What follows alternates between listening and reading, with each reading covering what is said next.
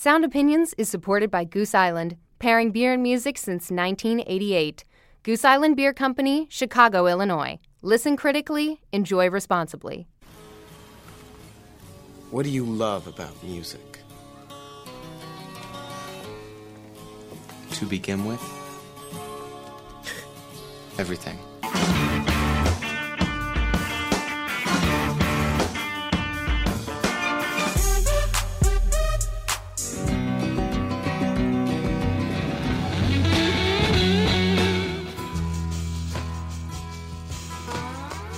Putting on a great show is the most important thing you can do. One great rock show can change the world.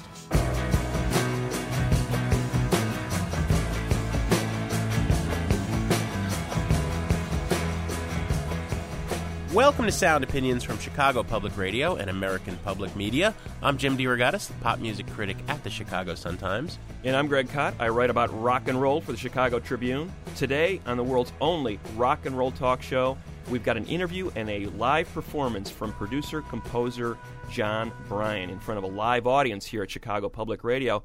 Jim, very exciting to have Jon Brion actually get out of Los Angeles anytime, anywhere to do a performance for us. He does not perform outside of Los Angeles very often. He is one of the music industry's secret weapons, one of the great producers of the last decade, records by Aimee Mann, Fiona Apple, Kanye West's last album, also a terrific soundtrack composer, mainly for Paul Thomas Anderson's movies, and a great performer in his own right. Plus, we're going to look at, Greg, the last installment, allegedly, people are saying there might be more, but the fifth and apparently final record by Johnny Cash in the American Recording Series that he did with Rick Rubin, one of the great final acts of an already stellar career. And I believe you're going to lay a Desert Island Jukebox track on us. But first, as always, we have some news.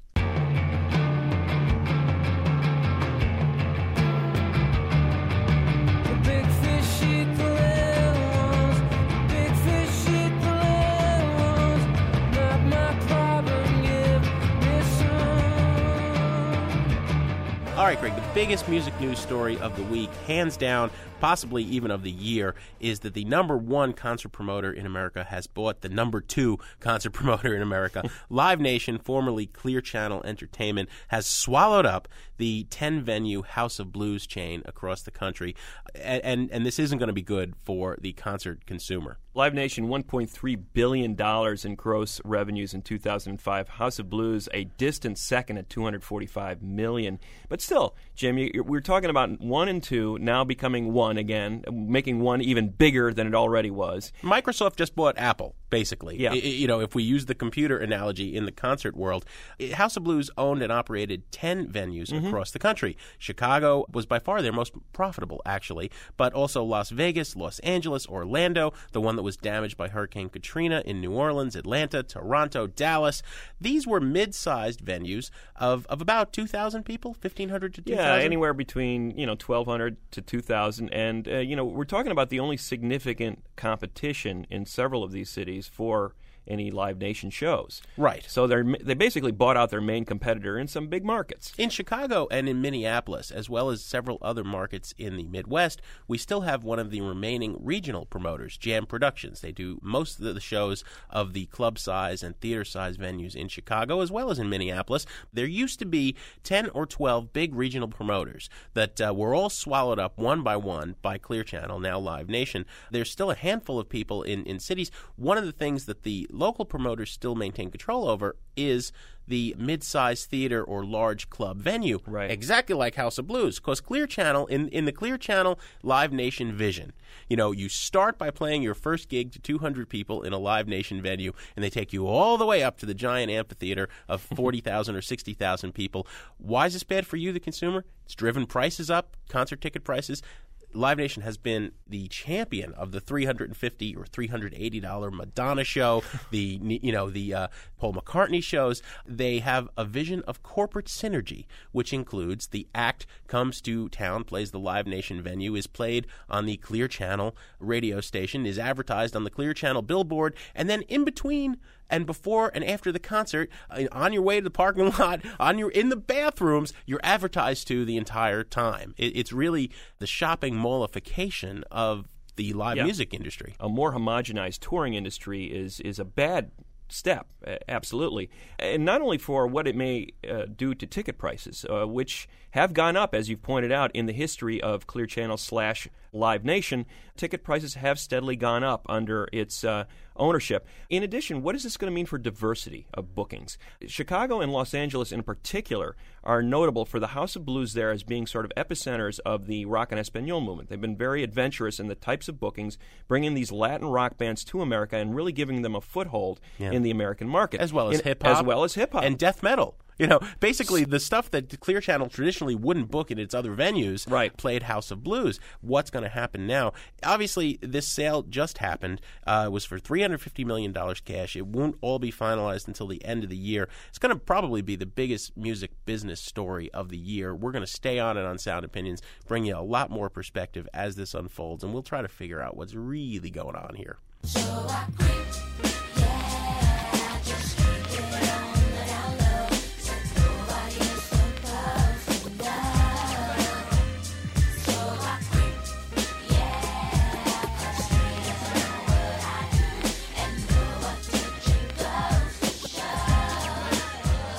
You're listening to a little bit of Creep from the vocal group TLC, one of the biggest hit makers of the 90s. The man behind many of their biggest songs was a producer named Dallas Austin.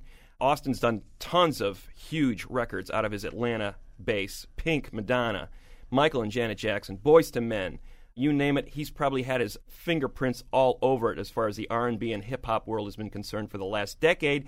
He had a weekend from hell, Jim, in a few days ago in Dubai of the United Arab Emirates. He was arrested at the airport, arriving for one of those chic parties for the model, Naomi Campbell, and he shows up with cocaine.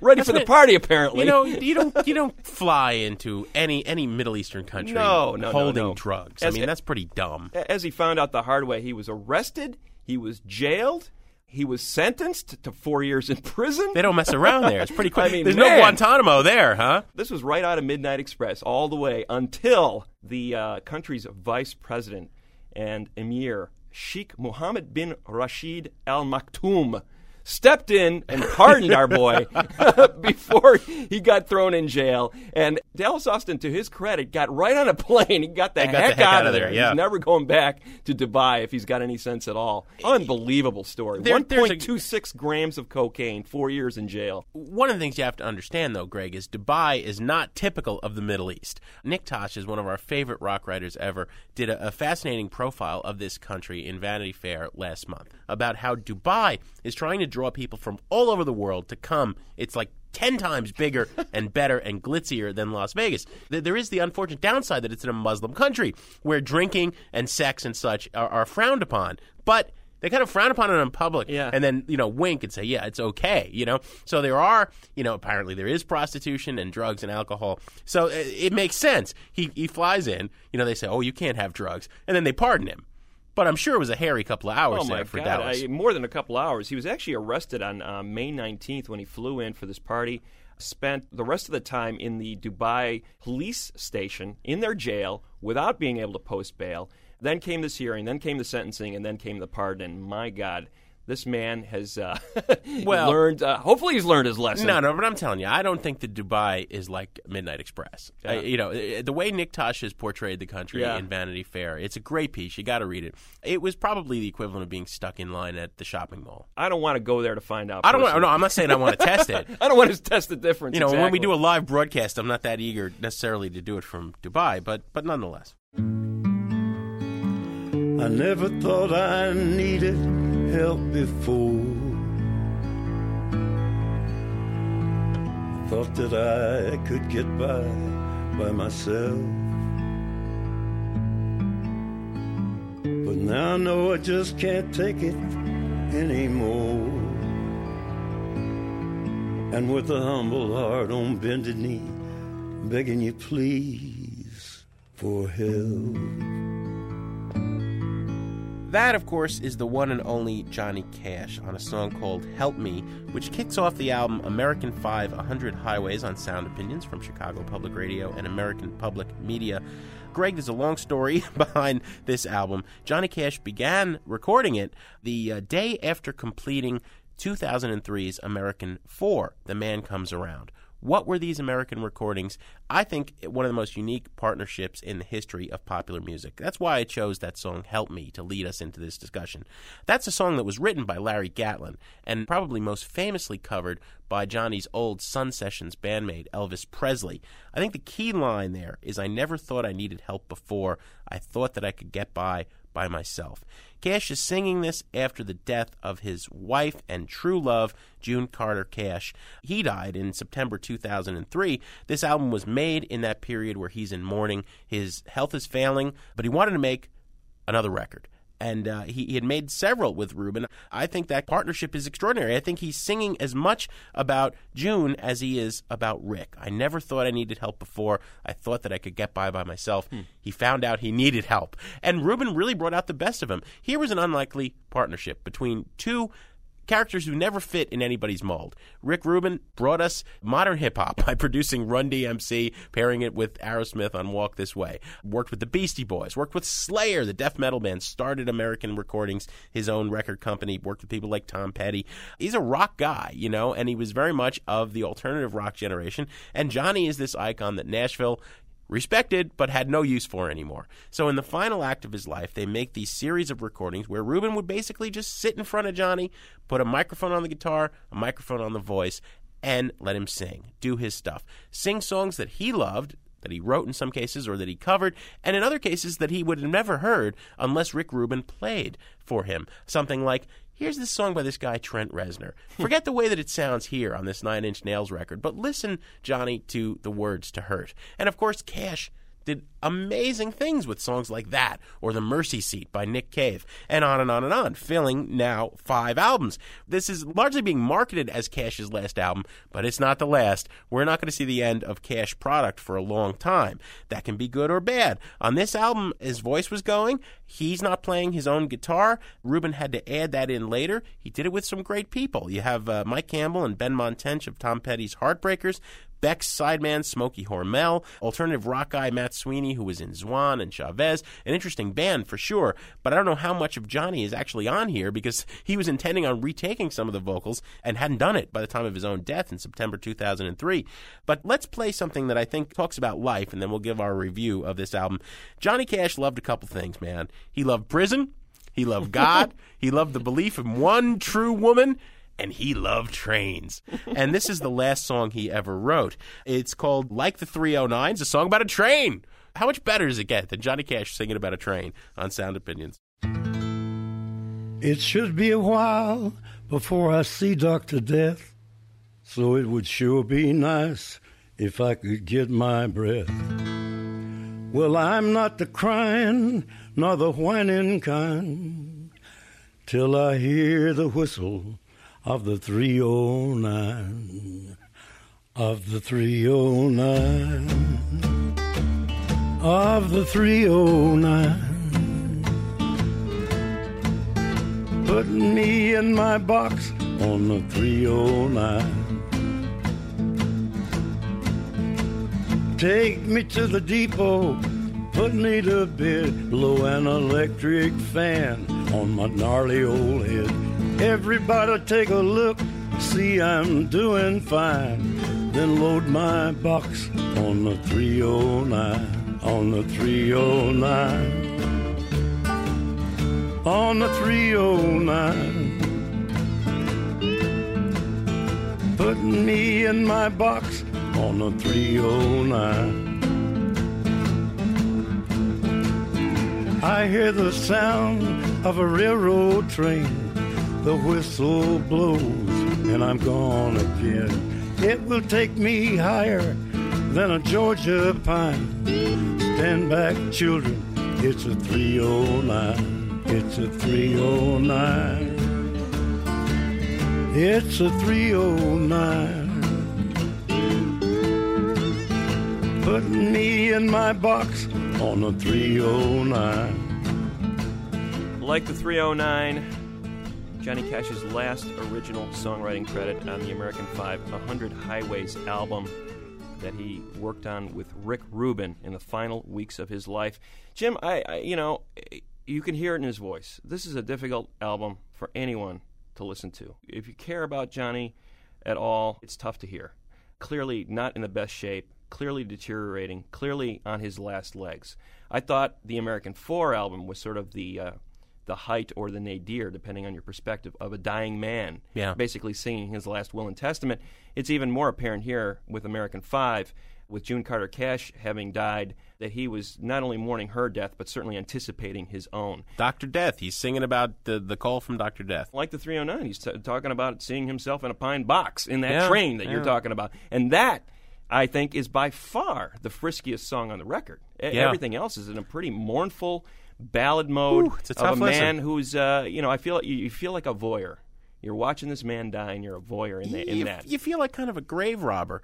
They made a lot of great music in the last phase of Johnny's career, but it's not here. There are some very bad songs. Rubin took unlikely tunes to Cash, and it resulted in brilliance when they covered Nick Cave, when they covered Trent Reznor. But here they're covering Gordon Lightfoot's If You Could Read My Mind and Rod McEwen's Love's Been Good to Me. Bad. Not kitsch bad, because you hear there's no kitsch left in Johnny's voice. There's no laughing. I think the magic of the earlier records was that Cash could find spirituality in such unlikely places. In prison, in the execution chamber of the mercy seat. Here, Johnny's missing. The spirit's not there. Yeah, I am reminded of Billie Holiday's second-to-last album, ironically enough, Lady in Satin, where, again, it was a case of hearing a once great singer reduced to a shell of herself. And I think for fans of Cash, just as for fans of Holiday, there's a weird, almost sick fascination in hearing that and having this documented. You respect the integrity and the honesty of a performer who can put something like that out and say, this is me as I'm dying.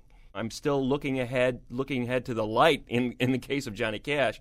But again, it's not the kind of thing that I want to listen to a lot. And I would point people toward this compilation that just came out, this Johnny Cash personal file record, which documents the acoustic recordings from his early 70s through early 80s period. And that to me is a much more essential document, the personal file record, than the American 5 100 Highways. On the Sound Opinions rating scale, Jim, buy it, burn it, trash it.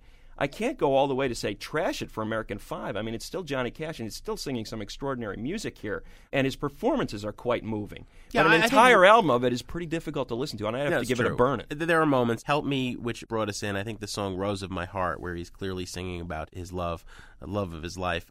But boy, I wish that Rick Rubin had presented it in a different context. Because the story of the American recordings is one largely of joy, of an artist saying, hey, I'm still alive, I'm still vital. Rubin and American Recordings took out a famous full-page ad in Billboard of Johnny giving the middle finger to Nashville, because Nashville radio wouldn't play these incredible songs, new recordings, new music by Johnny Cash. That's missing entirely here, and it needs a little more middle finger, but it is Johnny Cash, so at least burn it. Jim and I both say burn it on American 5 100 Highways, and we're going to be back with a live interview and performance from Jon Brion, recorded right here at Chicago Public Radio. But before we meet Jon Brion, we talked about this Johnny Cash personal file double CD a little earlier in the show, and we want to play something for you from it. It's a track called Tiger Whitehead. While blackberries blooming in the thickets on the mountain, sheepshire and watercress are growing round the fountain, where a big black bear is drinking, lapping water like a dog. Tiger Whitehead's in the bed, sleeping like a log. Tomorrow he'll see bear tracks 7 inches wide, and by sundown he'll be bringing in the hide. Pretty Sally Garland coming down the mountainside, where Tiger Whitehead's grinding at the mill. At the mill, she sits down on a bearskin, and she says, you'll be my man. I'll have me the best bear hunter in these hills. A wild child was Tiger Whitehead, and they say he killed 99 bears before he went to rest. Went to rest. Once he left 2 bear cubs orphaned, but he brought 'em right on home, and Sally nursed the 2 bear cubs upon her breast.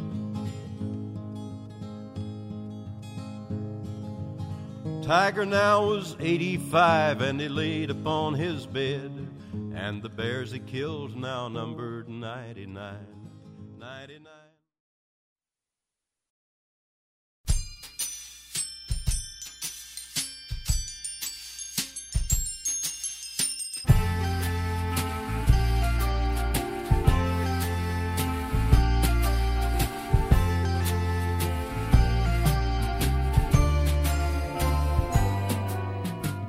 All right, welcome to Sound Opinions. I am Greg Cott of the Chicago Tribune. My partner is Jim DeRogatis of the Chicago Sun-Times. We're here with a few members of our listening audience, and we thank them for coming.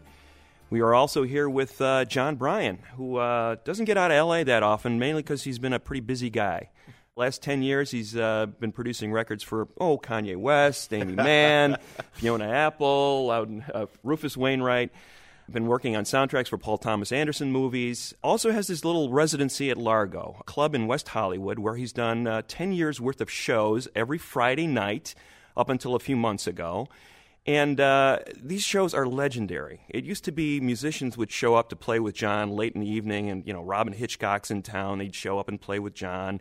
Aimee Mann would drop in, Michael Penn. But pretty soon people just started to come to see John because it was like a Grateful Dead show, except better. I don't think there's ever been a show that you've done twice. I mean, it's been a different show every night. I can't make any qualitative judgment of my show versus the Grateful Dead, but I assume there are less people on acid in the audience.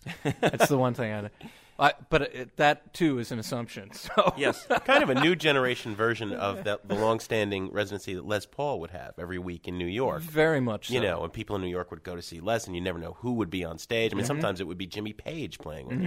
Really an amazing thing. Now, you ended the shows a few months ago because of a little tendinitis issue. Mm-hmm. I've heard tell of that last show. You basically did the entire show left-handed. Yeah. Is that true? Yeah. Including playing the drums. And the guitar, right? Yeah, well, which is that's sort of not the hard one. And nor is piano, because, you're used to using this limb anyway. Mm-hmm. But getting a bit busier with the left hand to fill in some of the space started to get hectic.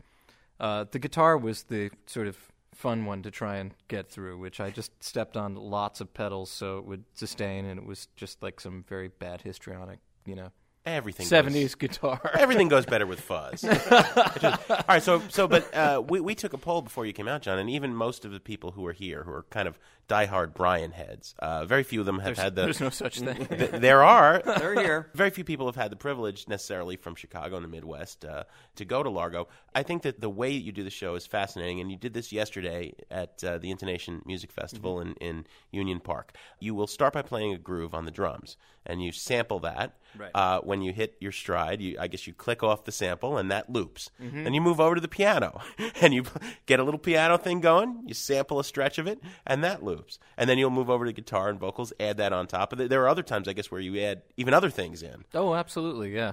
I mean, just great. Anything to amuse myself. So a one-man band, courtesy of electronics, that you set up and then augment.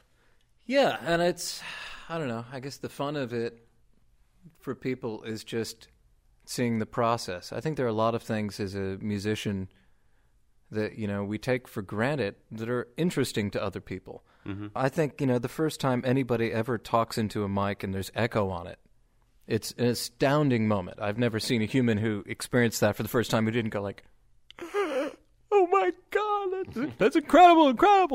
It's there again. Oh my God. But you forget, it's just it's like a, hammer or a screwdriver to a musician. It's just another part of the toolkit. Like, I don't know, I just started getting really bored going to see bands, 2 guitar, bass, drums, play their 45-minute set in the same order they played it, usually with the same in-between song banter. And the interesting moment I would always see at gigs, and, when I talk to most people, they usually agree. The night that the PA goes down and there's 5 minutes of awkwardness, and then suddenly they just go sit at the front of the stage with some acoustic guitars and play for what people can hear them. That's the thing you remember. It's the things that were forced to happen by chance that lodge in your memory. So my whole gig has been based around that and not being afraid to show the process. And building the thing with the loopers is that. It's sort of like, well, it's an opportunity for people to get to see essentially how records are made. Mm-hmm. And it also, in a way, does sort of keep me in a line of tradition with somebody like Les Paul, who used to do a live demonstration of how he overdubbed. Yeah. I mean, I used to go see Les Paul all the time in New York 20 years ago, and he did every Monday night, and there was something really beautiful about that. So all those things sort of coalesced into what Fridays became. And the mastery of all the instruments, too. A lot of people don't Mastery realize... is a bit of an overstatement. Well, I got to say, when Macy Gray, how many Grammys did she win for that first album? A lot of people don't realize, I think he played everything on that record, basically. Oh, no, that's completely untrue. No, it is. I mean, I'm one of a number of session musicians. I mean, yeah, I played on most of that record and maybe a number of instruments per song, but not all of them. I've heard the story. I've heard the real story, and they say everybody's saying Brian made that record, basically. No, that's complete bullshit. Andy Slater, you can bleep that.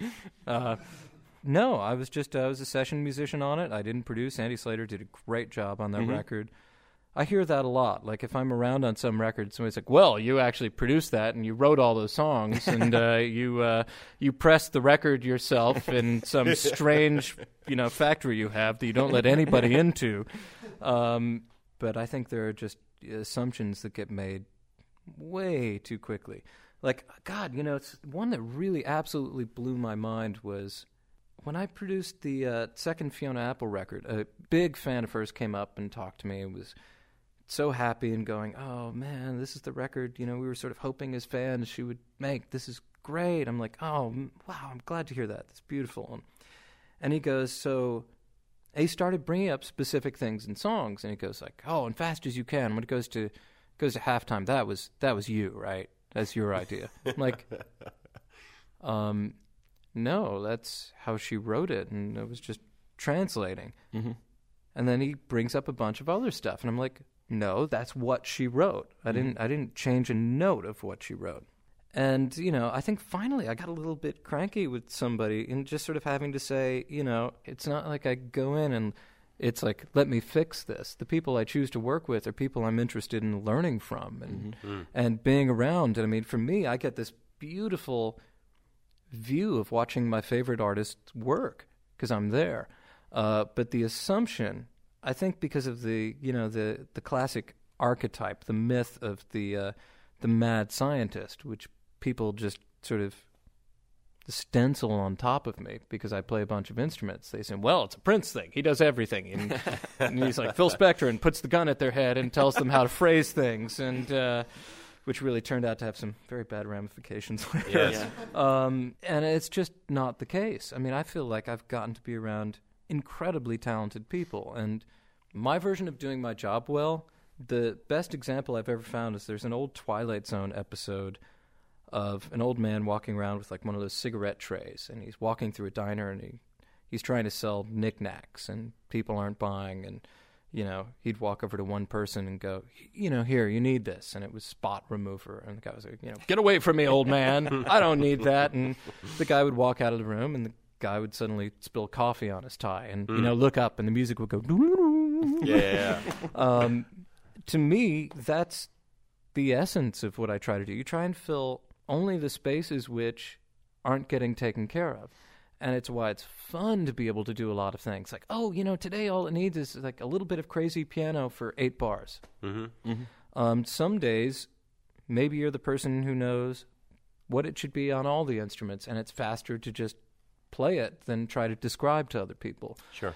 Some days, you don't play anything, and you sit back and you get a free concert. The misunderstanding is because of this, stupid archetype. Who's your hero as producer, if you...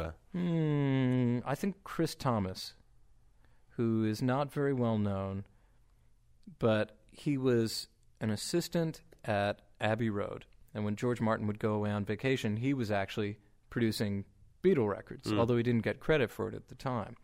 Then in the early 70s, when he went independent, he produced, he produced a Salty Dog for Procol Harum. Mm-hmm. He produced a number of the early Roxy Music records, the second and the fifth one, notably, and the early Brian Ferry solo records, 70s Badfinger records, John Cale's Paris 1919. Great record. Beautiful record. Then he goes on to produce all the early Pretenders records, produces Nevermind the Bollocks, Here's the Sex Pistols. In the 80s, goes on to produce the couple of the huge In Excess records. In the 90s, did Pulp's Different Class. Most recently was working with U2. And what I adore about him is when you look at the trajectory of his career, he doesn't have a sound. The only thing is, qualitatively, it's always really good. There's always a very clear picture of what's going on. And it sounds like that artist at their best. If you put on the second Roxy Music record, it's what you want. That's as good as it gets. Yeah, you hear Editions of You or something like that, or Do the Strand. It's just like, yes, you're getting what you want. Chris Thomas, okay, here, mixed Here Come the Warm Jets with Eno, mixed Dark Side of the Moon. Right. Now, think about this career-wise. He made Nevermind the Bollocks. Yeah. Okay, if you had only done that, basically your name should be hallowed. But you think about them and how much they hated Pink Floyd and the Beatles. And here's this guy who worked with Pink Floyd. Right, Johnny Rotten wearing an I Hate Pink Floyd t-shirt. Hated. Right. It's like our music is a reaction against that. We do not want to be that. We do not want to be associated with it. And he's like, right on. Hey, did I mention I made the White Album? That's great. I'm Jim DeRogatis from the Sun-Times, and my partner is Greg Kot of the Tribune. We're talking to Jon Brion, producer and musician. What do you say you play us some music?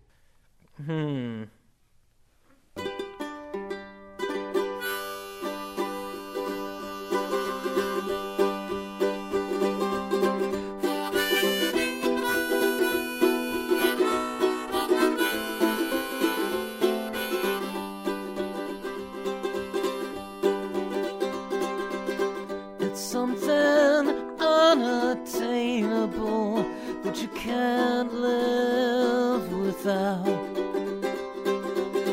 And now the unexplainable has you riddled with doubt. Things begin, things decay,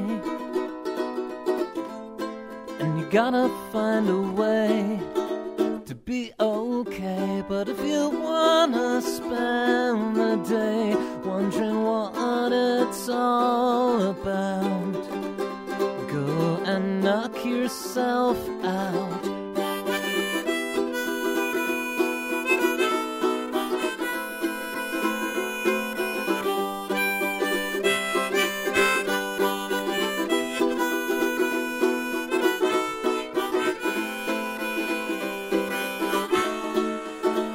Why we're put in this mess is anybody's guess. It might be a test, or it might not be anything you need to worry about. But if you're still in doubt, go and knock yourself out.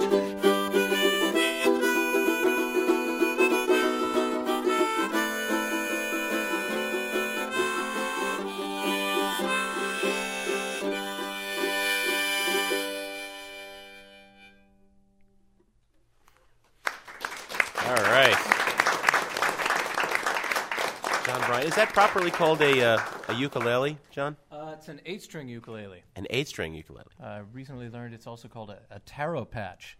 So maybe So you related to a nicotine patch. I don't know. The usual ukulele has what, 4 strings? So it's like the double neck Yeah, I ukulele. mean, this is twice as good. It's like, There you Twice the uke for your money. prog jazz, man. But boy, if it only had a fuzz box. Well, it's a great segue into songs. And one of the things that your residency at Largo and the club itself is sort of noted for is the art of the song, which a lot of people say is a dying art these days. You have been kind of a champion of that in terms of just the artists you gravitate towards and your own work. Oh, I think songs are astonishing things, and I also don't think most people really even know what they are. Why do you say that? I distinguish between what, for lack of better terms, I call songs and performance pieces. And what most people like are specific performances. We've grown up in an era of recording. And, one of the very things I love, recording, has killed people's ability to hear songs purely as chord change, melody, and lyric. It's a very strange and beautiful art form, because when it's right, boy, do you know it.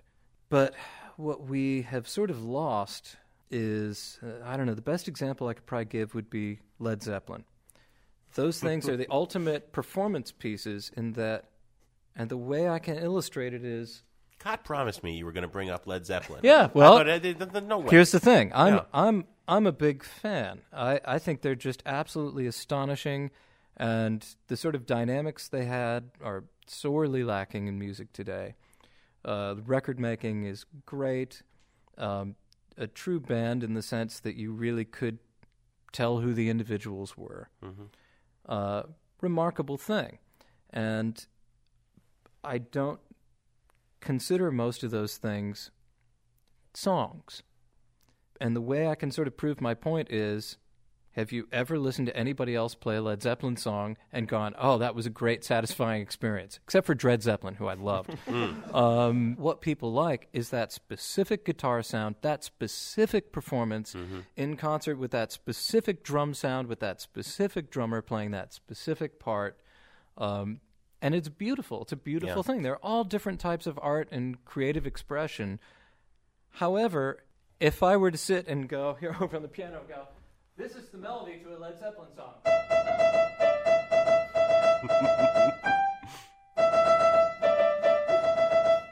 And I could play, 30 others. That's the thing. Yeah. I know it could sound like a snobbishness. It's not. I'm telling you, I love these records. Sure. They're great. However, there's a difference between that and a song, say a Gershwin song. You could actually play in the style of Led Zeppelin and have a completely satisfying experience. I do it all the time. I want to hear that. But when you start playing Zeppelin songs, say, in the style of, like, 1920s music, suddenly it's laid bare that it's like, oh, no, it was about those people, and those people were in a room, and it was great, and I love it. But I consider it a performance piece, and I consider a lot of rock that people listen to be performance pieces. They're not necessarily songs. So, I heard you had Tom York here recently, and there's a guy who's a songwriter. Comes into the band and goes, here's the thing I've got, and then they, rock with holy hardness and all the greatness they've got with them getting in a room. I mean, that's part of what makes a band like Radiohead stand out. When that second record came out, we all collectively went, oh my God, somebody who actually has songs, and this guy's an amazing singer. It isn't extinct yet. Yeah. Or Cobain, right? Right, exactly. And I mean, okay, here, let's, a little musicology course. Okay, if you just go, yeah, it was cool, it was, punk rock, it was popular, he had it factor for days, but if you take the average punk rock song, it is that same Led Zeppelin melody, even though they hated Zeppelin so much. It's very funny. But if it's like... it could be, one of 1,000 punk songs. Sure. There's a big difference between that and...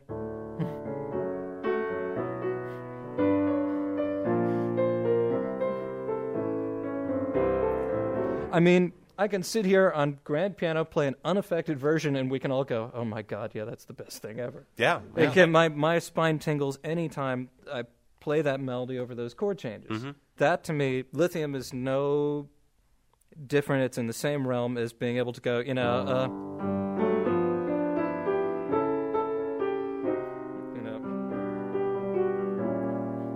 where, probably like most people, I remember exactly where I was first time I heard Lithium.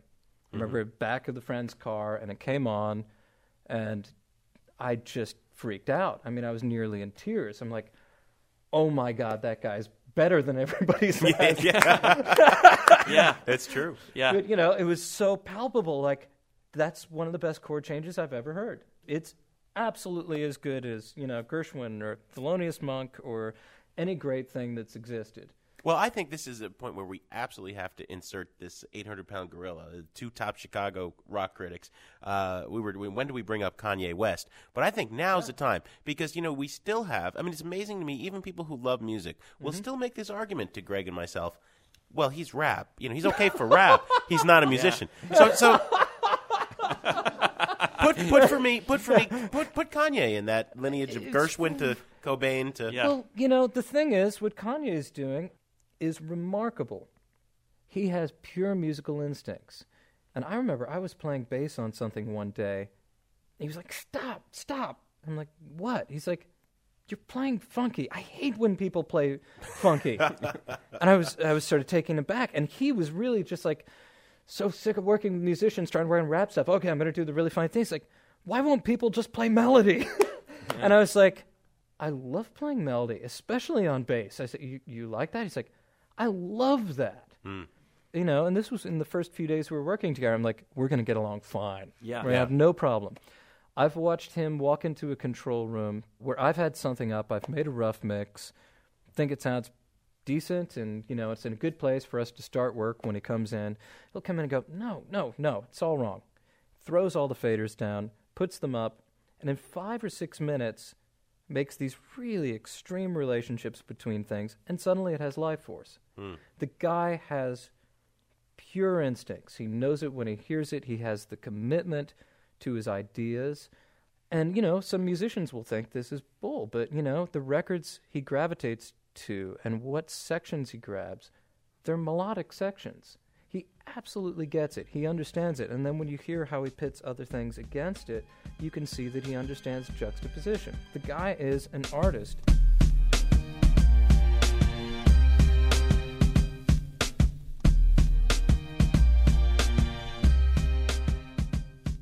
There's some Kanye West, the song Gone, from his late Registration album, with that incredible string part that was composed, arranged, and orchestrated by our guest, Jon Brion. This is Sound Opinions from Chicago Public Radio and American Public Media. We're going to be back in a minute with more of our discussion with Jon Brion and a Desert Island Jukebox pick from Greg Kot. I'm ahead of my time, sometimes years out, so the powers that be won't let me get my ideas out, and that make me want to get my advance out and move to Oklahoma and just live in my aunt's house. Yeah, I romance the thought of leaving it all behind. Kanye, step away from the limelight, like when I was on the grind in the 1999 before model chicks was bending over, or dealerships asked me Benz a Rover. Man, if I could just get one beat on Hover, we could get up off the sheep ass sofa. What the summer of the shy got to offer? A 18-year-old sell drugs to get a job, you gotta play Euro. My dog worked at Taco Bell, hooked us up plural. Fired a week later, the manager count the churros. Sometimes I can't believe it when I look up in the mirror. How we out in Europe, spending euros. They claim you never know what you got till it's gone. I know I got it, I don't know what y'all on. I'ma open up a store for aspiring MCs. Won't sell them no dream, but the inspiration is free. But if they ever flip sides like Anakin, you will sell everything, including the mannequin. They got a new bitch, now you Jennifer Aniston. Hold on, I'll handle it. Don't start panicking, stay calm. Shorty's at the door, cause they need more. You're listening to Sound Opinions. We are listening to Jon Brion. I'm Greg Kot of the Chicago Tribune. Jim DeRogatis is my partner from the Chicago Sun-Times. Man, not only are you this Hollywood movie composer, soundtrack maven, you've done some great production work. Oh, a maven. Yes, you are. You have your own cottage industry. I feel like Citizen Kane. And actually, I have to say, just a quick side note, I listened to the Punch Drunk Love soundtrack just for fun, independently of the movie, because I think the compositions themselves actually stand on their own incredibly well. And then when you see what the movie, you kind of get what you're going at. You talk about a lost art, songwriting, the whole Hollywood, or just a movie soundtrack in itself has become sort of a lost art. How do you do that? How do you do that well? As opposed to like, okay, let's call up the latest hot band to write a kickoff song for the new Godzilla blockbuster, Yeah, well, I mean, it's more the fault of the filmmakers and the movie companies than the film composers. There are a ton of talented people on the West Coast who can do anything that's asked of them. And for the most part, what's being asked of them is to be typical. And most of their paychecks depend on homogeny. And, that's not their fault specifically. I've just been lucky in that I've worked with people who are mavericks and mavens and stand up for themselves. I mean, Paul Thomas Anderson is a guy who basically won't allow any movie people onto the set or any recording session.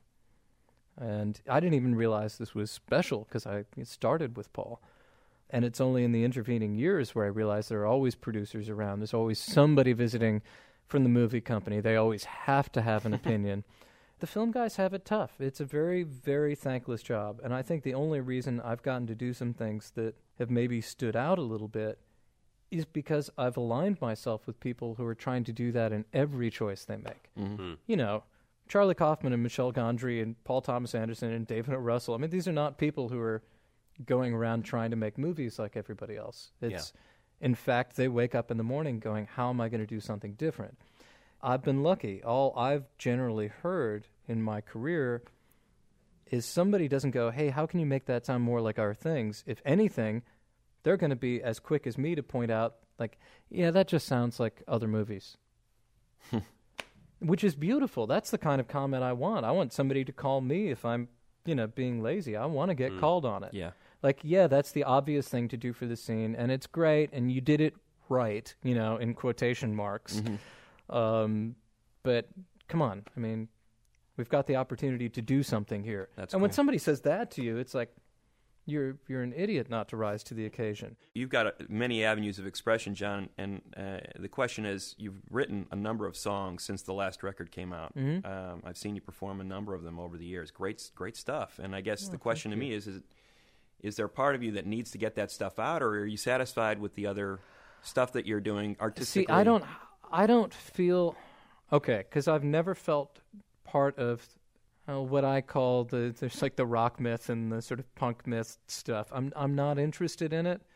If I didn't have everything else, I would probably have a little more burning drive, but I don't. I don't have personal ambition in that way of I must get my records out. People must pay attention to them. People must say they're good. I must be doing that, and I better do it soon because, whatever. Well, I'm 42. It's too late already, isn't it? By the standard clock, I've already completely done it.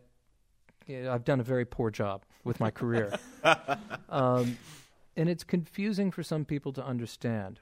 But, there's a problem I've run into. People who know me as a producer first will actually sit down, like very kindly trying to talk to me so I can stop being so self-destructive. Like, you've got to, why don't you just concentrate on that? I mean, the movie stuff, and it's cute, you want to be a songwriter, but just do that. Like, you could be, you could really make something of yourself. Honestly.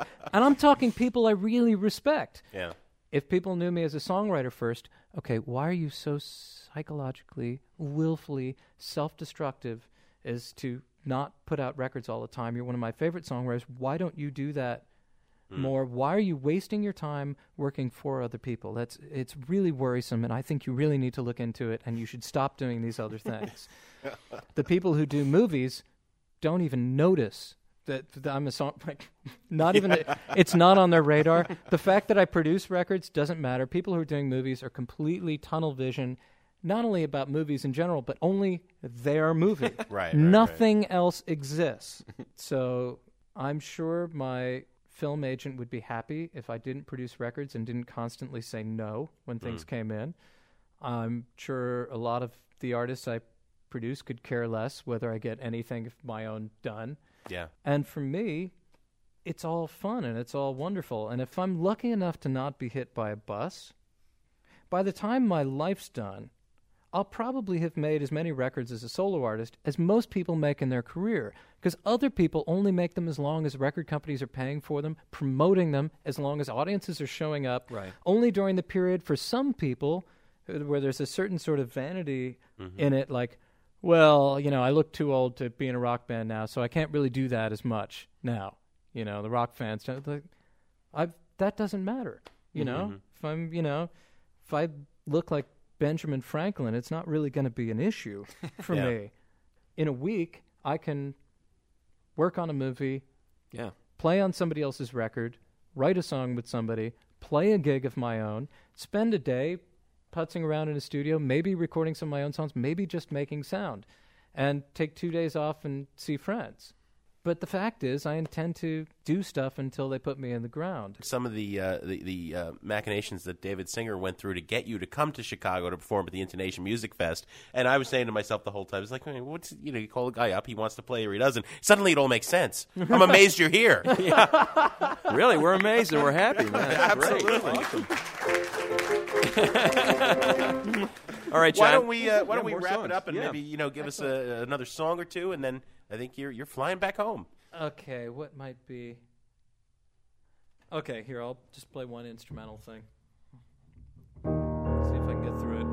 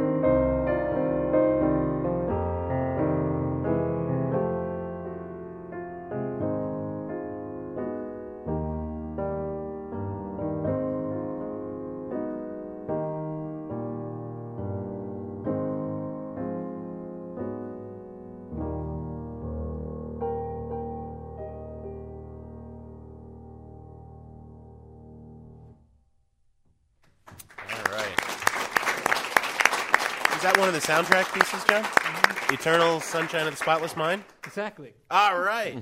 Jon Brion on Sound Opinions. It's been an absolute pleasure having you here. Thanks, John. Cool to be here. Cool. See you guys soon.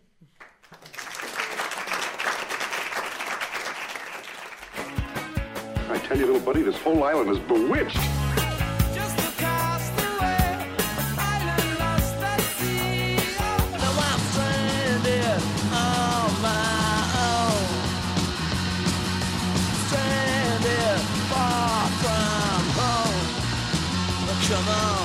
You remember, we were shipwrecked together.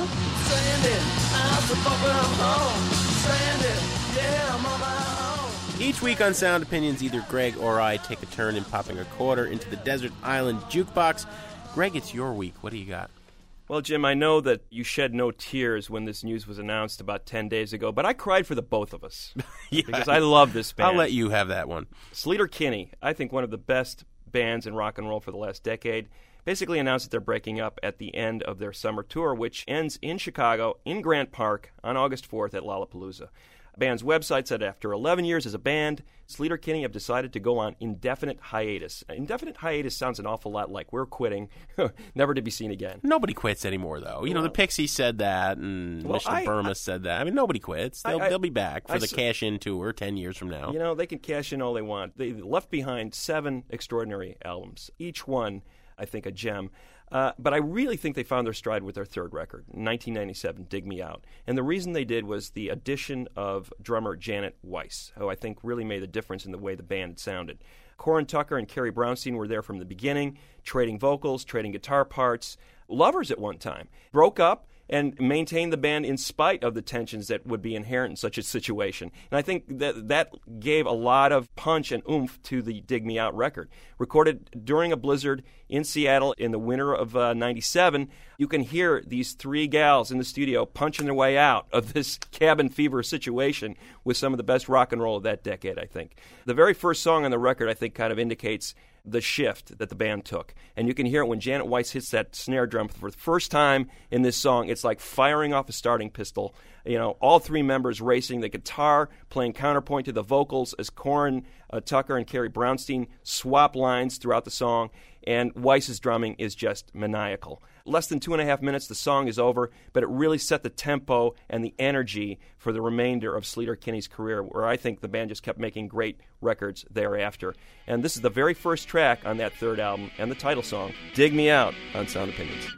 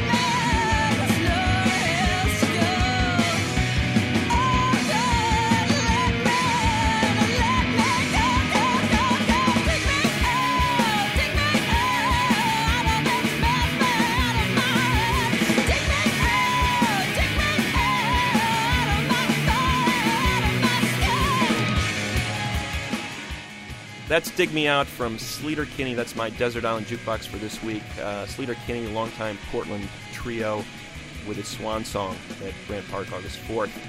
I do not miss that show, Jim.